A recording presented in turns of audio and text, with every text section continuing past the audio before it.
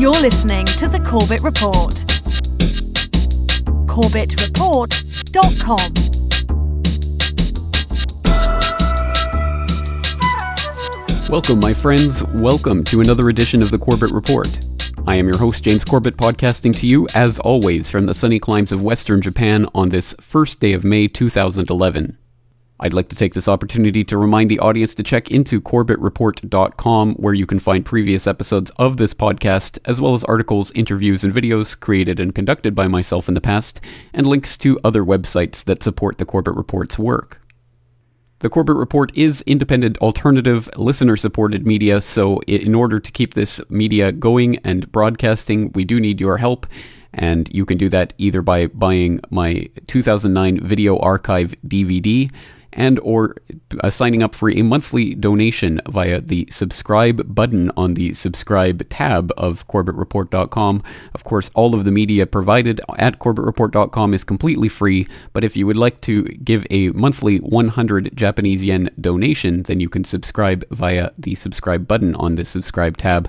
And I would very much like to thank all of those listeners out there who have so far taken the time and effort to do that. Your support is greatly appreciated, and I have tried to make the effort to give an email to each and every person who has subscribed so far, just thanking you for your subscription. And if I have not done so, please get in touch and let me know, and I'll be happy to be in touch with you, because your support is genuinely appreciated. And all of those who have sent in their orders for the 2009 Video Archive DVD this week, they were gratefully received and greatly appreciated, and I will be sending out the next batch of DVDs this week, and I will send you an email once your DVD is on the way, so please keep an eye out for that later this week. And on another note this week, I know a few of my listeners have sent in emails to let me know that they've seen the new title banner for the Corbett Report website at CorbettReport.com, and were quite impressed with it, as am I. And of course, it's not by myself, it's from a listener who also happens to be a graphic designer. His name is Bruno, and he has donated his services to redesign the website and to make some graphics look a little bit better. So if you want to check out his other work, he is part of a collaborative of graphic designers that can be found at labo.net. That's LAABO.net. So you can check out some of his other work there, some of his personal work. All right, well, thank you very much for that, Bruno, and thank you to all of those people who continue to support the Corbett Report, either monetarily or through spreading word of mouth about this podcast, or through sending me links, tips, and suggestions through the contact form on CorbettReport.com. Of course, I don't have time to reply to each and every person individually, but I do try to read everything that comes in, and I do greatly appreciate all of the tips and information that does come in. So thank you again for all of that support. And now let's get straight into today's episode. Welcome, my friends, to episode 184 of the Corbett Report, Lessons in Resistance, Second Republic. It will no doubt be clear to many of the listeners of this podcast, if not the rest of the estimated 2 billion or so people who tuned into the royal nuptials earlier this week, that the sickening display of the world media in falling all over themselves to throw themselves at the feet of this eugenics-obsessed inbred elite was only a distraction to keep people from really wondering, who are these people, where do they come from, and what gives them the power to rule over the people anyway?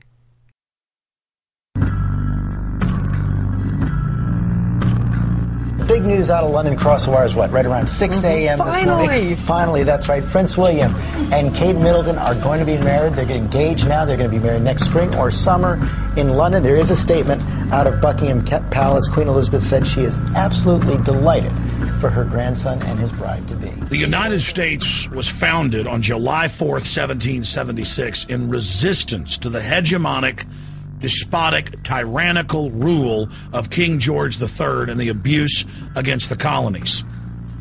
And most of the British Parliament was against going to war with their fellow Englishmen because the king was unpopular there as well. It was known that he was a German king, his father being brought over to rule England. These people could barely speak English. Nothing against Germans, but you don't see me going over to Germany to rule them. The very essence of July 4th and 1776 is resistance to the disgusting House of Windsor. They didn't get that name until around World War I, because before that they were known as the Saxe-Coburg-Gothas. Notice that we hear their names. Prince William. You never hear his last name, do you? The slave public, many of them in England, who support these people, don't even know their last names because they don't want you knowing their last names.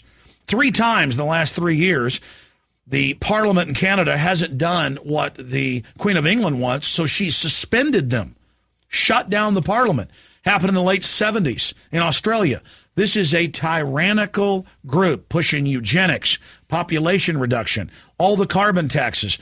Prince Philip, the Queen's husband, another German royal prince, is a supporter of eugenics. His cousin, who was the prince married to the Queen of the Netherlands, unadmitted Nazi, unadmitted eugenicist.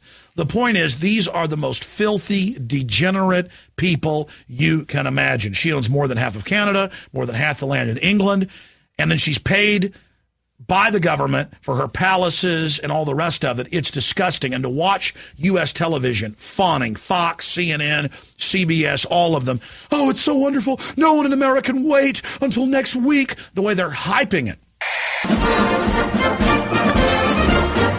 1 week until the royal wedding. This is exciting stuff. I mean, it's hard to, I mean, the energy is just palpable. Young couples get married, they're just hoping that some bank will be nice enough to give them a mortgage. Yeah. These folks have a number of palaces to pick from. NBC News is launching a free royal wedding app for the iPad. This is truly a love story that captures everybody's attention. This goes back to Edward Bernays 100 years ago, saying, look, to make politicians and royalty popular, we'll have Hollywood stars come to banquets and events with them. We'll have music stars. We'll have other people go there to basically make these elites be seen as celebrities themselves. You know why America was founded? Because under the imperial royal system in Europe and England, if you weren't part of the inside group who had basically the patronage of the crown, where they gave you land, houses, jobs, you couldn't even get a license to be a carpenter, a license to be a blacksmith, a license to brew beer, unless their local lords gave you the authorization. So it wasn't just that you had to pay outrageous taxes. You had to get their permission to even have a job, to have a profession. Ladies and gentlemen, that's the essence of globalism, is big megacorporations, many of which are owned and controlled by the German royal family that runs England and, of course, the Netherlands. The whole system they've set up and they promote is about this new global corporate system worldwide that, through government power, shuts down their competition and transfers the people's wealth through taxes to the offshore cartels. The point is well taken in that it's especially bizarre to see Americans going gaga over the prospect of the wedding of Prince William and Kate Middleton, as if Americans should have any interest whatsoever in the royal family. But I suppose bygones are bygones, and that was 200 years ago. And this is today, and things have changed. The royal family doesn't have any power over anything anymore, you'll say, those defenders of monarchical, inbred, elitist, eugenics-obsessed rule out there.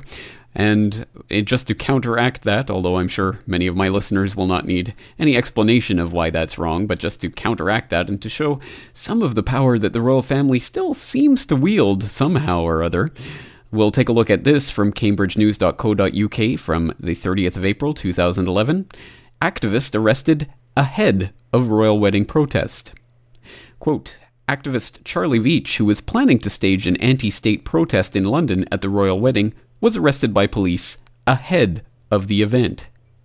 Mr. Veitch, who lives off Midsummer Common in Cambridge and set up a group called the Love Police, had previously told the news he and other group members planned to pull out megaphones as the royal procession approached. Silky Carlo, 21, a second-year student at Cambridge University studying politics and psychology, said Mr. Veitch, her boyfriend, was arrested on Thursday, April 28th at 5 p.m. He was arrested on suspicion of conspiracy to cause public nuisance. Ms. Carlo added, he was arrested as part of a political victimization campaign. What he does is he is a filmmaker who uses a megaphone. He's quite known for being harmless, peaceful, and vocal. One of the things we specialize in is hugging police. It's fun to film.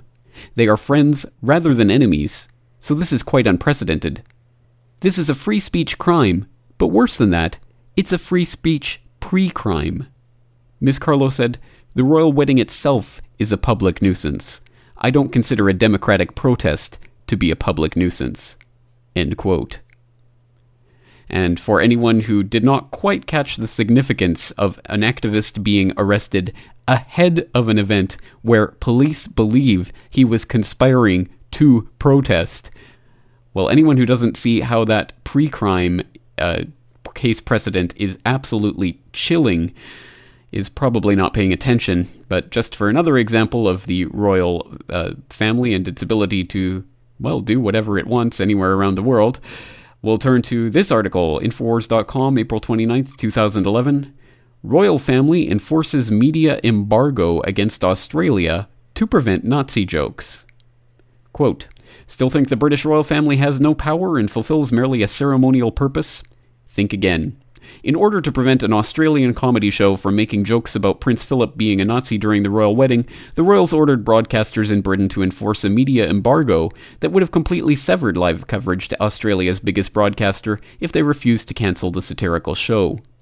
After Prince Charles's Clarence House found out that the Australian broadcaster ABC planned to run a satirical commentary of the royal wedding alongside the regular feed, Charles demanded ABC cancel the show and then ordered broadcast suppliers BBC, Associated Press, Sky, and ITN to cut off the feed to Australia, a command which they instantly obeyed. That's right, the royals have the power to enforce media embargoes between Britain and other major countries of the world. If this doesn't indicate how much influence and power they still retain, then nothing does."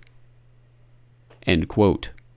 And I would suggest you go and read that article for more details on how the chasers were prevented from doing their satirical commentary on the royal wedding, because it did not amuse the royal house of quote-unquote Windsor.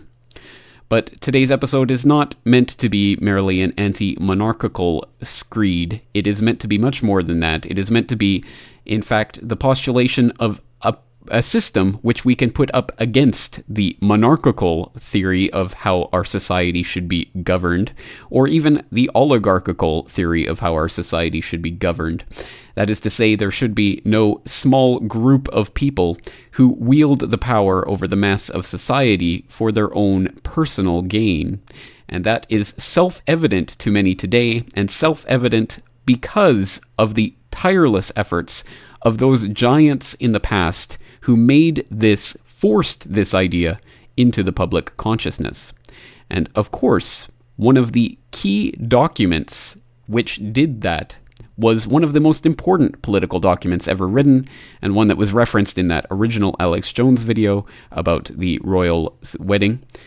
July 4th, 1776, the Declaration of Independence by Thomas Jefferson.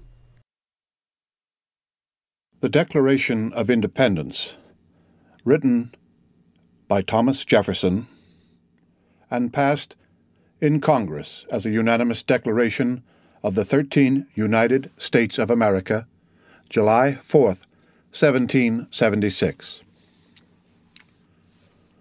When in the course of human events it becomes necessary for one people to dissolve the political bands which have connected them with another, and to assume among the powers of the earth the separate and equal station to which the laws of nature and of nature's God entitle them, a decent respect to the opinions of mankind requires that they should declare the causes which impel them to the separation.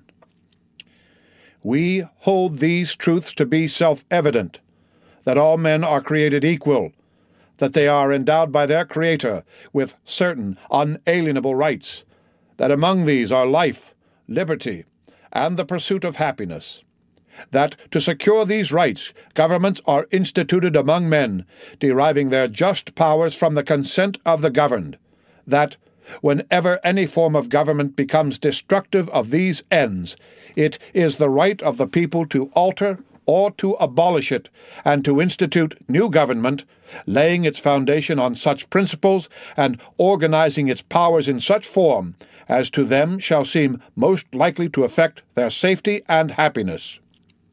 Prudence, indeed, will dictate that governments long established should not be changed for light and transient causes, and accordingly All experience hath shewn that mankind are more disposed to suffer while evils are sufferable than to right themselves by abolishing the forms to which they are accustomed. But when a long train of abuses and usurpations, pursuing invariably the same object, evinces a design to reduce them under absolute despotism, it is their right, it is their duty to throw off such government and to provide new guards for their future security. Such has been the patient sufferance of these colonies, and such is now the necessity which constrains them to alter their former systems of government. The history of the present King of Great Britain is a history of repeated injuries and usurpations, all having in direct object the establishment of an absolute tyranny over these states. To prove this, let facts be submitted to a candid world. Followed, of course, by an enumeration of those injuries and usurpations by King George III on the colonies of the time. And although that is not particularly what we're going to be looking at today, it would behoove the listeners, shall we say, to go and reacquaint themselves with the text of the Declaration of Independence and with those injuries and usurpations there enumerated, because I think there are some very interesting parallels with our current situation. And certainly, I would say the general thrust of history shows that we are once again facing a situation where the people en masse are beginning to realize that the governments which they themselves have instituted in order to secure their rights is no longer acting on their behalf and is no longer deriving its just powers from the consent of the governed. And anyone who has listened really to any of the previous episodes of this podcast or any of the work that I've either put out in the past or promoted on this podcast or in my videos or articles or interviews will no doubt already be well familiar with that fact. But again, let's put this into some context and show how the great American Republic, for instance, and of course America is not the only example of a republic in the history of the world, but it is an example that has shined as a beacon of hope and freedom to many around the world for many generations, but certainly is no longer so if it ever truly was. And how did we get to the point where today everyone recognizes that the American empire is really like the empire of Star Wars and is led by the Emperor and Darth Vader and is no longer on the side of what is good and right in the world and is indeed just inflicting pain and suffering on so many different corners of the world? How did this once mighty beacon of freedom and hope fall so dramatically?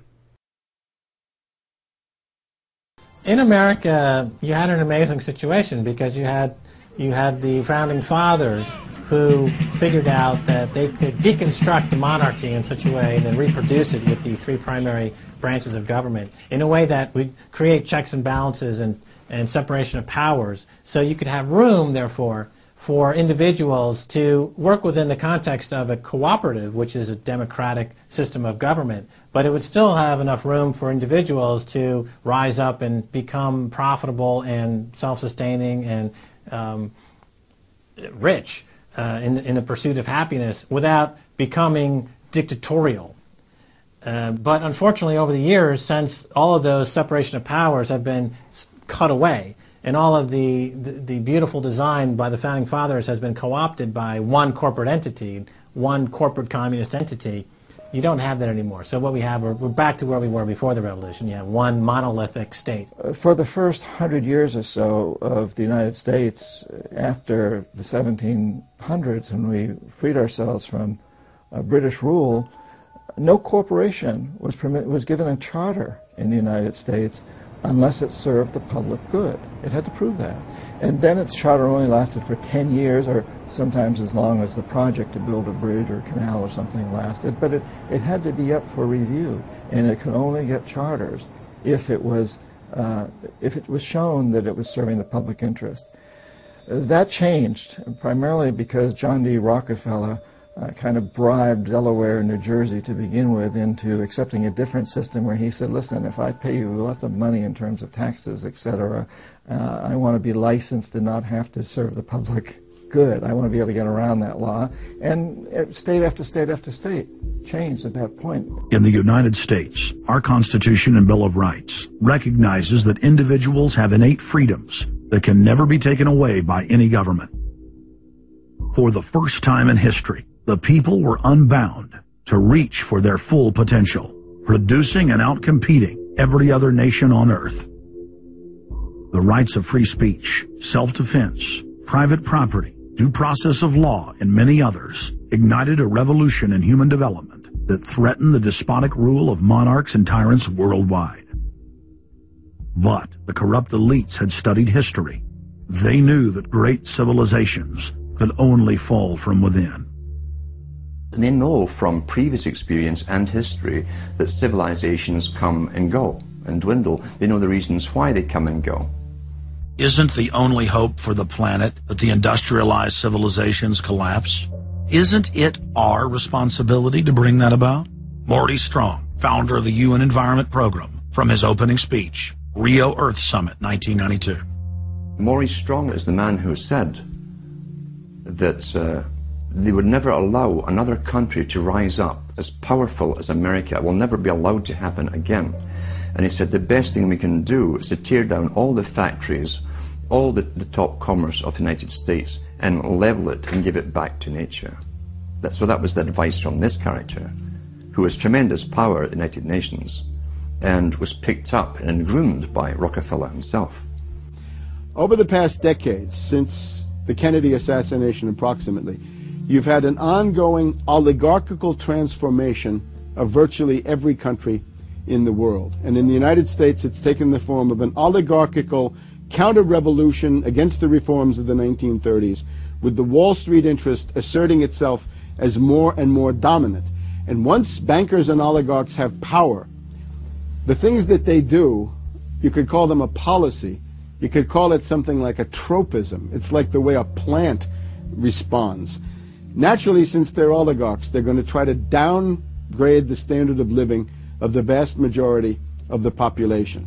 They're going to claim that the world is overpopulated, that industrialization, industrial pollution, and overpopulation are the main problems that face the world. And they're generally going to try to crush and mortify any kind of popular democracy or mass movements with any kind of progressive content. Nations rise and fall. They knew how debt could never be recuperated. They knew that disease or prolonged war could wipe out the population and the future populations that pay off debt. So these guys all work together.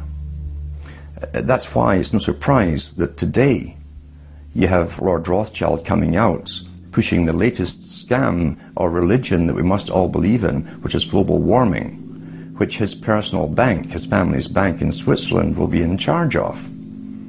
They've run the system, the whole economic system of the world for the last 250 years.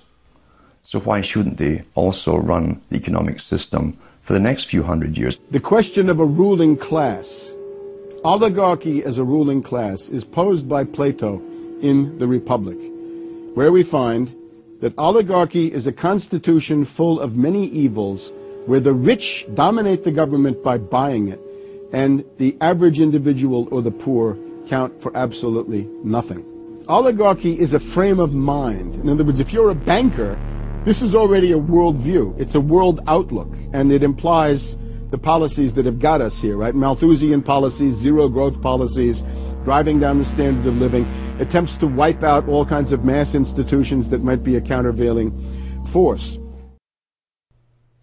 Once again, it should come as no surprise to my long-time listeners that the idea of a free and democratic republic should be absolute anathema to the corporate and banking and royal and other oligarchical interests who have always sought to centralize power into their own hands. And even during the time of the American Revolution, even some of the founding fathers were very much working on the other side of that debate. So I would suggest listeners who have not done so to start looking into the Federalist Papers and the Anti-Federalist Papers to look at the debate that was going on at the time, even the struggle that Jefferson and others who really did believe in this new democratic republic had to go through in order to get some of their ideals into place against people like Hamilton and others who really did believe that America was just instituting a new monarchy and that George Washington was just going to be an elected king. And all of the attendant details of that debate, very interesting, but again, way bigger in scope than what we have time to get into today. But the point is that oligarchical interests have no interests in a free functioning democratic republic, because that means peace and prosperity for vast swaths of the population. And that is, of course, exactly opposite to what works for oligarchical interests, who only want to keep people oppressed and in a situation where they are dependent on their masters for their weekly stipend. And that is very much the situation that our country and our countries and our economies of the vast majority of the developed world, if not all of the developed world by this point, find themselves in. And we find ourselves being thrust in a certain direction. We are being given the idea that globalization is somehow the key to saving us from the very ills and problems that this process of globalization seems to have actually caused. So we are now being ushered into a new global era of a global G20 acting as an ersatz world government, and really by de facto rather than decree, ruling all of the world economies with a completely non-transparent, a completely opaque process that you and I have absolutely no input in whatsoever. And I would just like to head off some of the criticism that some of this rhetoric will no doubt receive at the pass, because there has become something of a meme embedded in the truth movement, quote unquote. Again, I hate to use that term because I think this is not a movement in that sense, but at any rate, the more of that patriot mythology that we've talked about in this podcast before, people love these days to point out that a republic and a democracy are different, and that America is not a democracy, it is a republic. And this is something that we've heard again and again and again from many different people, including people whose writings and teachings and thoughts I respect and who I've featured on this podcast before, like Aaron Russo and others. But I would just like to point out that this is, although it is useful to make a distinction between pure democracy and a republic, and there is a distinction to be made, it is not the be-all and end-all of distinctions in forms of government. And in fact, if we just take it on its face as democracy versus republic, it is a false dichotomy, because in fact, America is a constitutional democratic republic. They are not mutually exclusive terms. And that, again, is beyond the scope of today's discussion, so we will leave that for a future episode of this podcast, which will probably be entirely devoted to that issue because it is an intricate one. But suffice it to say that when we talk about democratic ideals, we do not need to have someone interject that, yes, America is a republic. Yes, we understand there is a republic, which means that there is rule by law, which means there are certain inalienable rights which are enshrined in the Constitution and the Bill of Rights, but not given by those documents, and that they can never be violated and never be taken away by any democratic process. Yes, we understand that. That is taken for granted.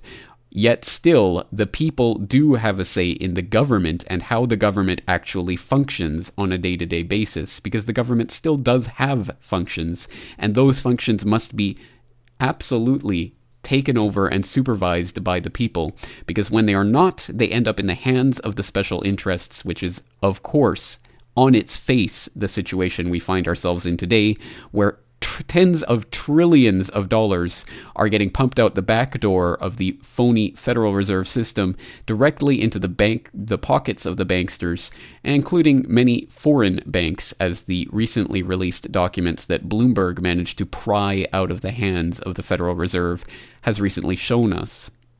But that brings us to the point which I think many of us realize we have been at for some time now, and yet we have not made much progress on, and that is the question of, once we realize that the original Republic of America, or of many other countries, even those countries that are not republics, such as my home country of Canada, all of those countries that like to think of themselves as free and democratic states, well, once we realize that they are in fact states that have been completely taken over bought and paid for by the elite oligarchical banking interests and the royalty and the corporations and all of the other people who want to rule over the vast majority of humanity. Once we realize that our governments have been taken over by these small groups of people, what can we do to stop that? What can we do to reverse that if there ever was a time in which we were more free than we are today? That, of course, is a very big question, so it would entail, I imagine, a very detailed answer. And that answer, I would dare to posit, at the present time, does not exist in its complete fullness. We do not yet have our current modern-day Jefferson who has come out with the document that will define the future of politics for the next few hundred years. We do not yet have that encapsulation of the zeitgeist of our age that will tell the future generations what we feel and believe about how to institute a government that actually does work for the people.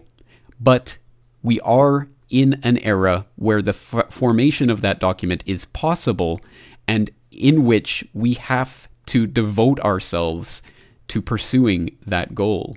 Again, these are big questions, and it will not be an easy process or an overnight process of coming up with the answers, but it's one that we have to engage in, and that's why my hat's off to everyone who has put their hat in the ring in order to begin constructing an answer to the question of how we should govern ourselves. And probably the most exciting and most interesting and most detailed answer I have seen yet comes from secondrepublicproject.com. Now, this is obviously a site that is still very much in its infancy and its early stages. This is a movement and an idea that is still very much in its early stages, but it has been so far well articulated by Adrian Salbuchi of Argentina. And of course, Adrian Salbuchi was a guest on this podcast in the past, in our previous episode on Argentina and the IMF. And I would suggest people go back to listen to that interview to find out more about Adrian Salbuchi. And I would also suggest people go and check out Adrian Salbuchi's very detailed YouTube channel so they can find out more about the Second Republic Project, something that he has been talking about for years now and has fleshed out in great detail across multiple videos. So it is an idea that is already on its way to being formulated, but still very much in the early stages. So turning to secondrepublicproject.com and looking at the Our Mission page, I read the following, quote, "The ideas and vision for worldwide change promoted by the Second Republic movement are expressed in the 5 pillars. This concise summary, authored by Adrian Salbuchi of Argentina, addresses the fundamental challenges facing just about every country in the world, and certainly all countries in the Americas. The Second Republic movement therefore proposes, inside the framework of the 5 pillars and the associated sovereignty principles, the democratic development of a basic template for governance, comprehensive and all-encompassing, which, if correctly articulated and implemented by a growing majority of national citizens, will surface politically and result in the democratic and popular restructuring of their country. We begin by understanding how the present world order operates to achieve goals which are contrary to those of the Second Republic movement. This leads to an understanding on why our beleaguered countries are in such an increasingly troubled state, and how corresponding common sense measures developed and articulated by the Second Republic movement can overcome the hitherto intractable problems that have been caused by the destructive policies of the New World Order." End quote. Again, all of that is very nice rhetoric, but of course the devil is always in the details. So in order to begin understanding the 5 pillars upon which the Second Republic Project is based, and starting to understand a little bit more about this project, I'd like to turn to an audio excerpt from an interview which I have just conducted with Adrian Salbuchi of secondrepublicproject.com, and which is not yet available. It's a video interview that has not yet been completely edited, so I will not have it up on my YouTube account until probably tomorrow. That is Monday the 2nd of May, 2011. So please look for it then. But at the moment, let's take a listen to a sneak preview of that conversation where Adrian Salbuchi begins to outline the Second Republic Project and what it's really based on. Well, today we're going to be talking about your idea for a second republic, but I guess before we get into the details of what that is and what that entails, we should first define why we need a second republic. What is it that we're trying to construct the second republic against? Well, the basic idea, actually, let me just rewind for a second there. The last time Argentina had a major collapse was in 2001, 2002. We had a full-fledged banking collapse, we had a full-fledged monetary collapse, and the economy was so badly impacted by this that gross domestic product fell 40% in 1 year, and half of our population fell below the poverty line. That meant the lower middle class, and most of them did not make it back. So that was very traumatic. And at that time, we were quite active trying to promote what we called the, well, it would translate from Spanish as the Argentine Second Republic movement. And the rationale behind it was that for various reasons, which would be too lengthy to explain and very specific to Argentina, we realized that our nation state, our public institutions, had for one reason or another been hijacked by seen and unseen forces. Let's simplify it by saying the banking cabal, the international bankers and so forth, through Argentina's foreign public sovereign debt. So we said, okay, so the problem, we defined it the following way. The problem with Argentina nowadays, which, by the way, is an immensely, almost incalculably wealthy country, the problem with Argentina is that our nation state, instead of providing for the common good of the people and defending the national interest, has slowly transformed into a colonial administration entity. In other words, our public government, our nation state, became an administration entity for the global power elite. So we said, okay, what we need to do is drop the present Argentine Republic and found or refound a second republic. And we used as an example France. France, since the French Revolution, has gone through several republics, and they're now actually in the Fifth Republic. Right after the Second World War, well, the Fourth Republic was horrendous because it was founded after the Second World War, after the German invasion from 1940 to 1944. It was all very traumatic, and the country became chaotic. And it was in 1957 that a true statesman, Charles de Gaulle, proposed founding a fifth French Republic. In other words, dealing the cards once again, so that would finally get France on its feet. And now they've had a lot of problems, but we must admit that since 1958, when the Fifth French Republic was founded with a new constitution, France has not done badly, and they have been the ideological powerhouse of what later was to become the European Union. So it hasn't gone bad for them. Well, yes, very interesting. So you're talking specifically, and you're writing and thinking in the Argentinian context, but this is an idea that transcends those national boundaries. Yeah, well, let me tell you why it actually started transcending it. We've done quite a lot down here. We haven't been able to obviously set up a strong political entity because you need tons of money for that. And we figure whoever puts the money in will want to call the shots. So we're trying to do this rather heroically on a personal initiative basis with all the people, all the more humble working people down here that are part of the Argentine Second Republic movement.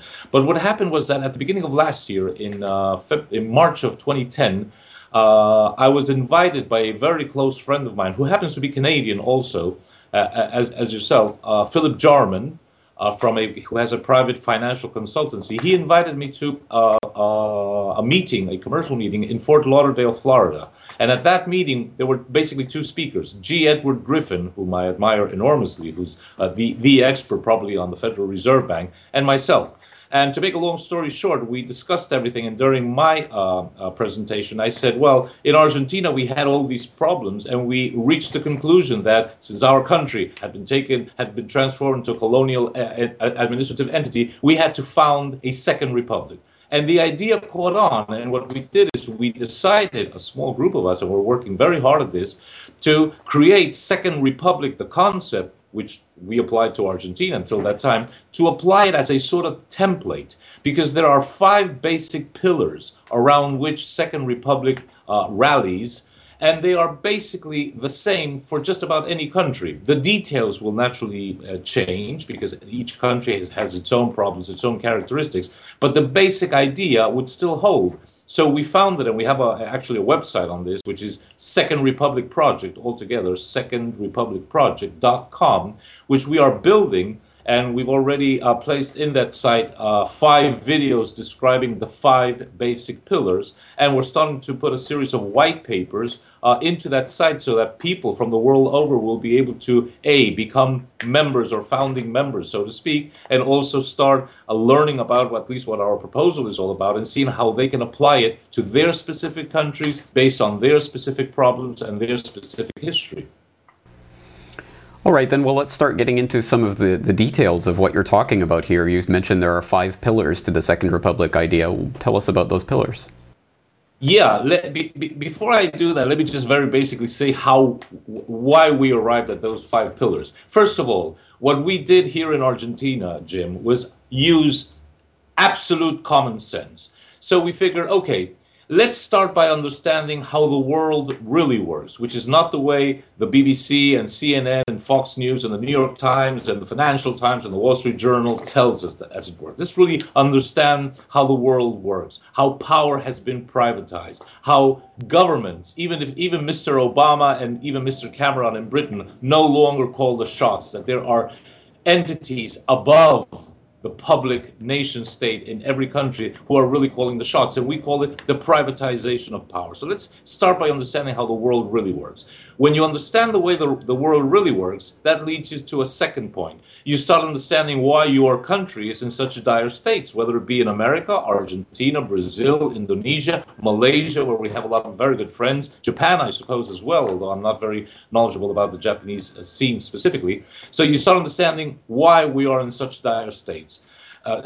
Straits. And when you do that, you start understanding why the global power elite want you and me and all your viewers to think and behave in a certain set of ways, and at the same time they don't want us to think and behave in certain other alternative ways. So we scratched our heads and said, well, come on, if we understand what they don't want us to do, or what they want us to do, rather, let's do exactly the opposite. So, for example, and here come the 5 pillars. They don't want any country to have a sovereign nation state, which is the sole Republican institution that will promote the common interest and promote the common good and defend the national interest. So, let's found a second republic. Let's found a new sovereign nation state. That's the basic idea behind a second republic.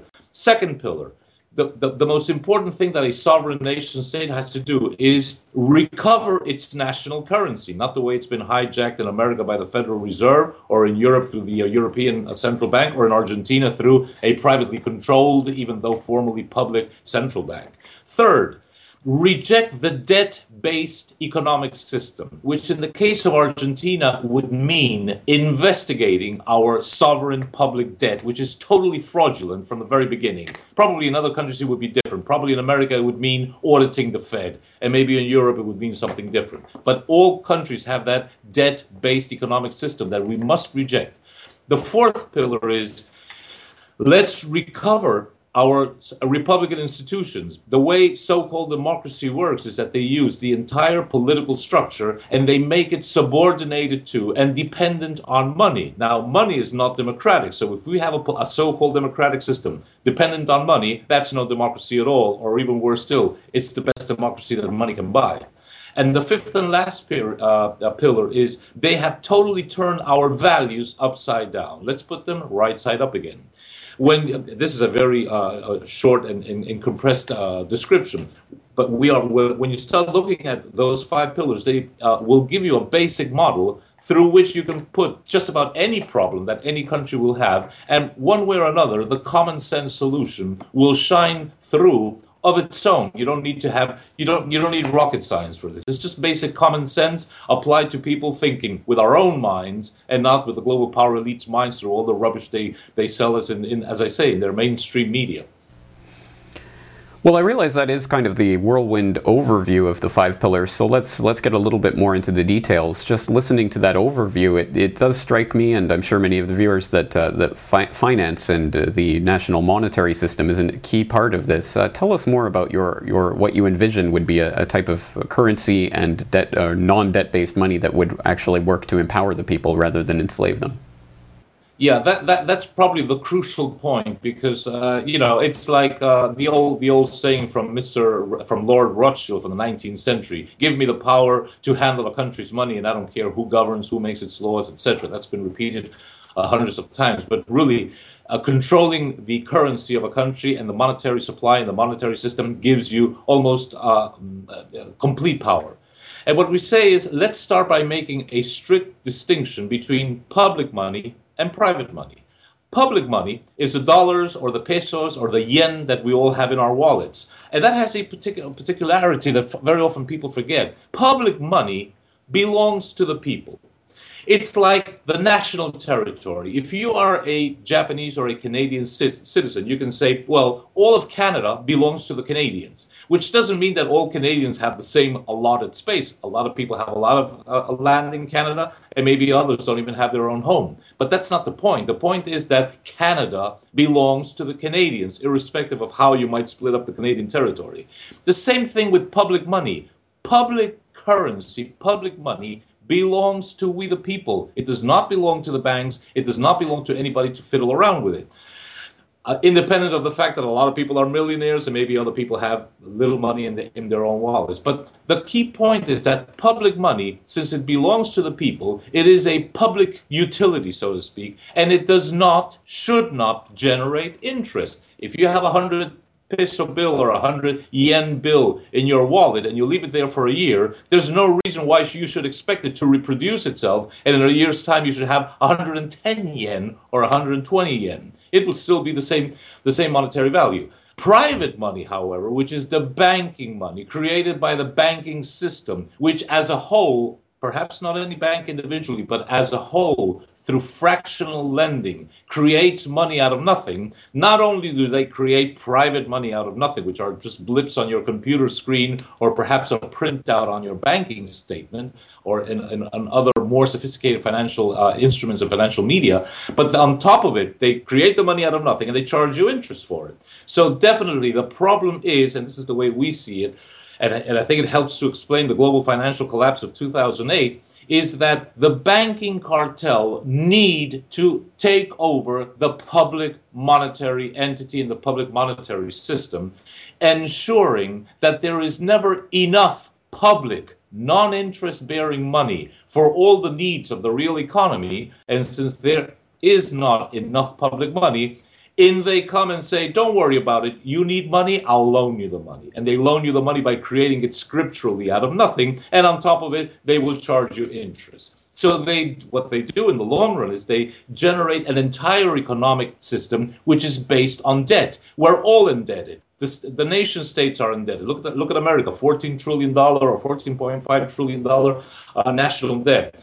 Corporations are indebted. Individuals are indebted. Credit cards, mortgages, car loans, etc. And the key question is, the entire planet is indebted, but indebted with whom? Adrian Salbuchi of SecondRepublicProject.com.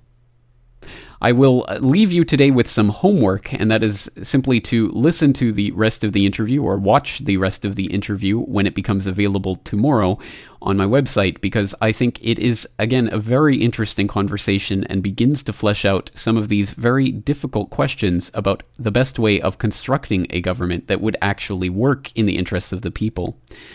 This is, as I say, a very, very large question, and it will not be solved overnight. It will not be solved by one or two people engaging in a small conversation.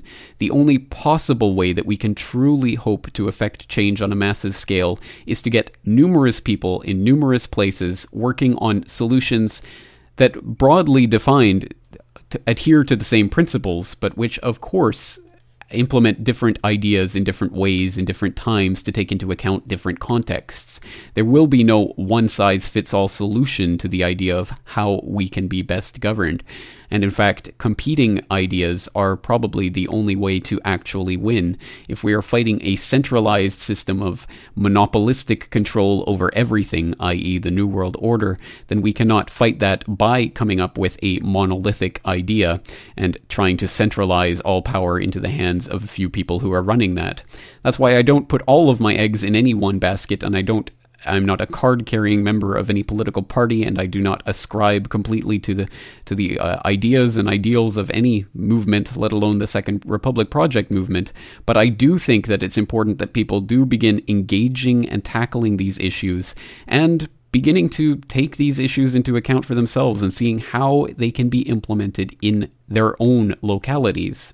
And I think secondrepublicproject.com is a good place to begin that dialogue, because that is still a movement that is in its very early stages and is still very much amenable to the dialogue process. And I'm sure people can get in there and start making contributions, writing white papers, making videos, and engaging in the dialogue that I hope will eventually allow us to arrive at a spot where we can put forward a viable alternative solution to the globalist, monarchical, oligarchical, corporatist banking interest system which we find ourselves slowly becoming enslaved in.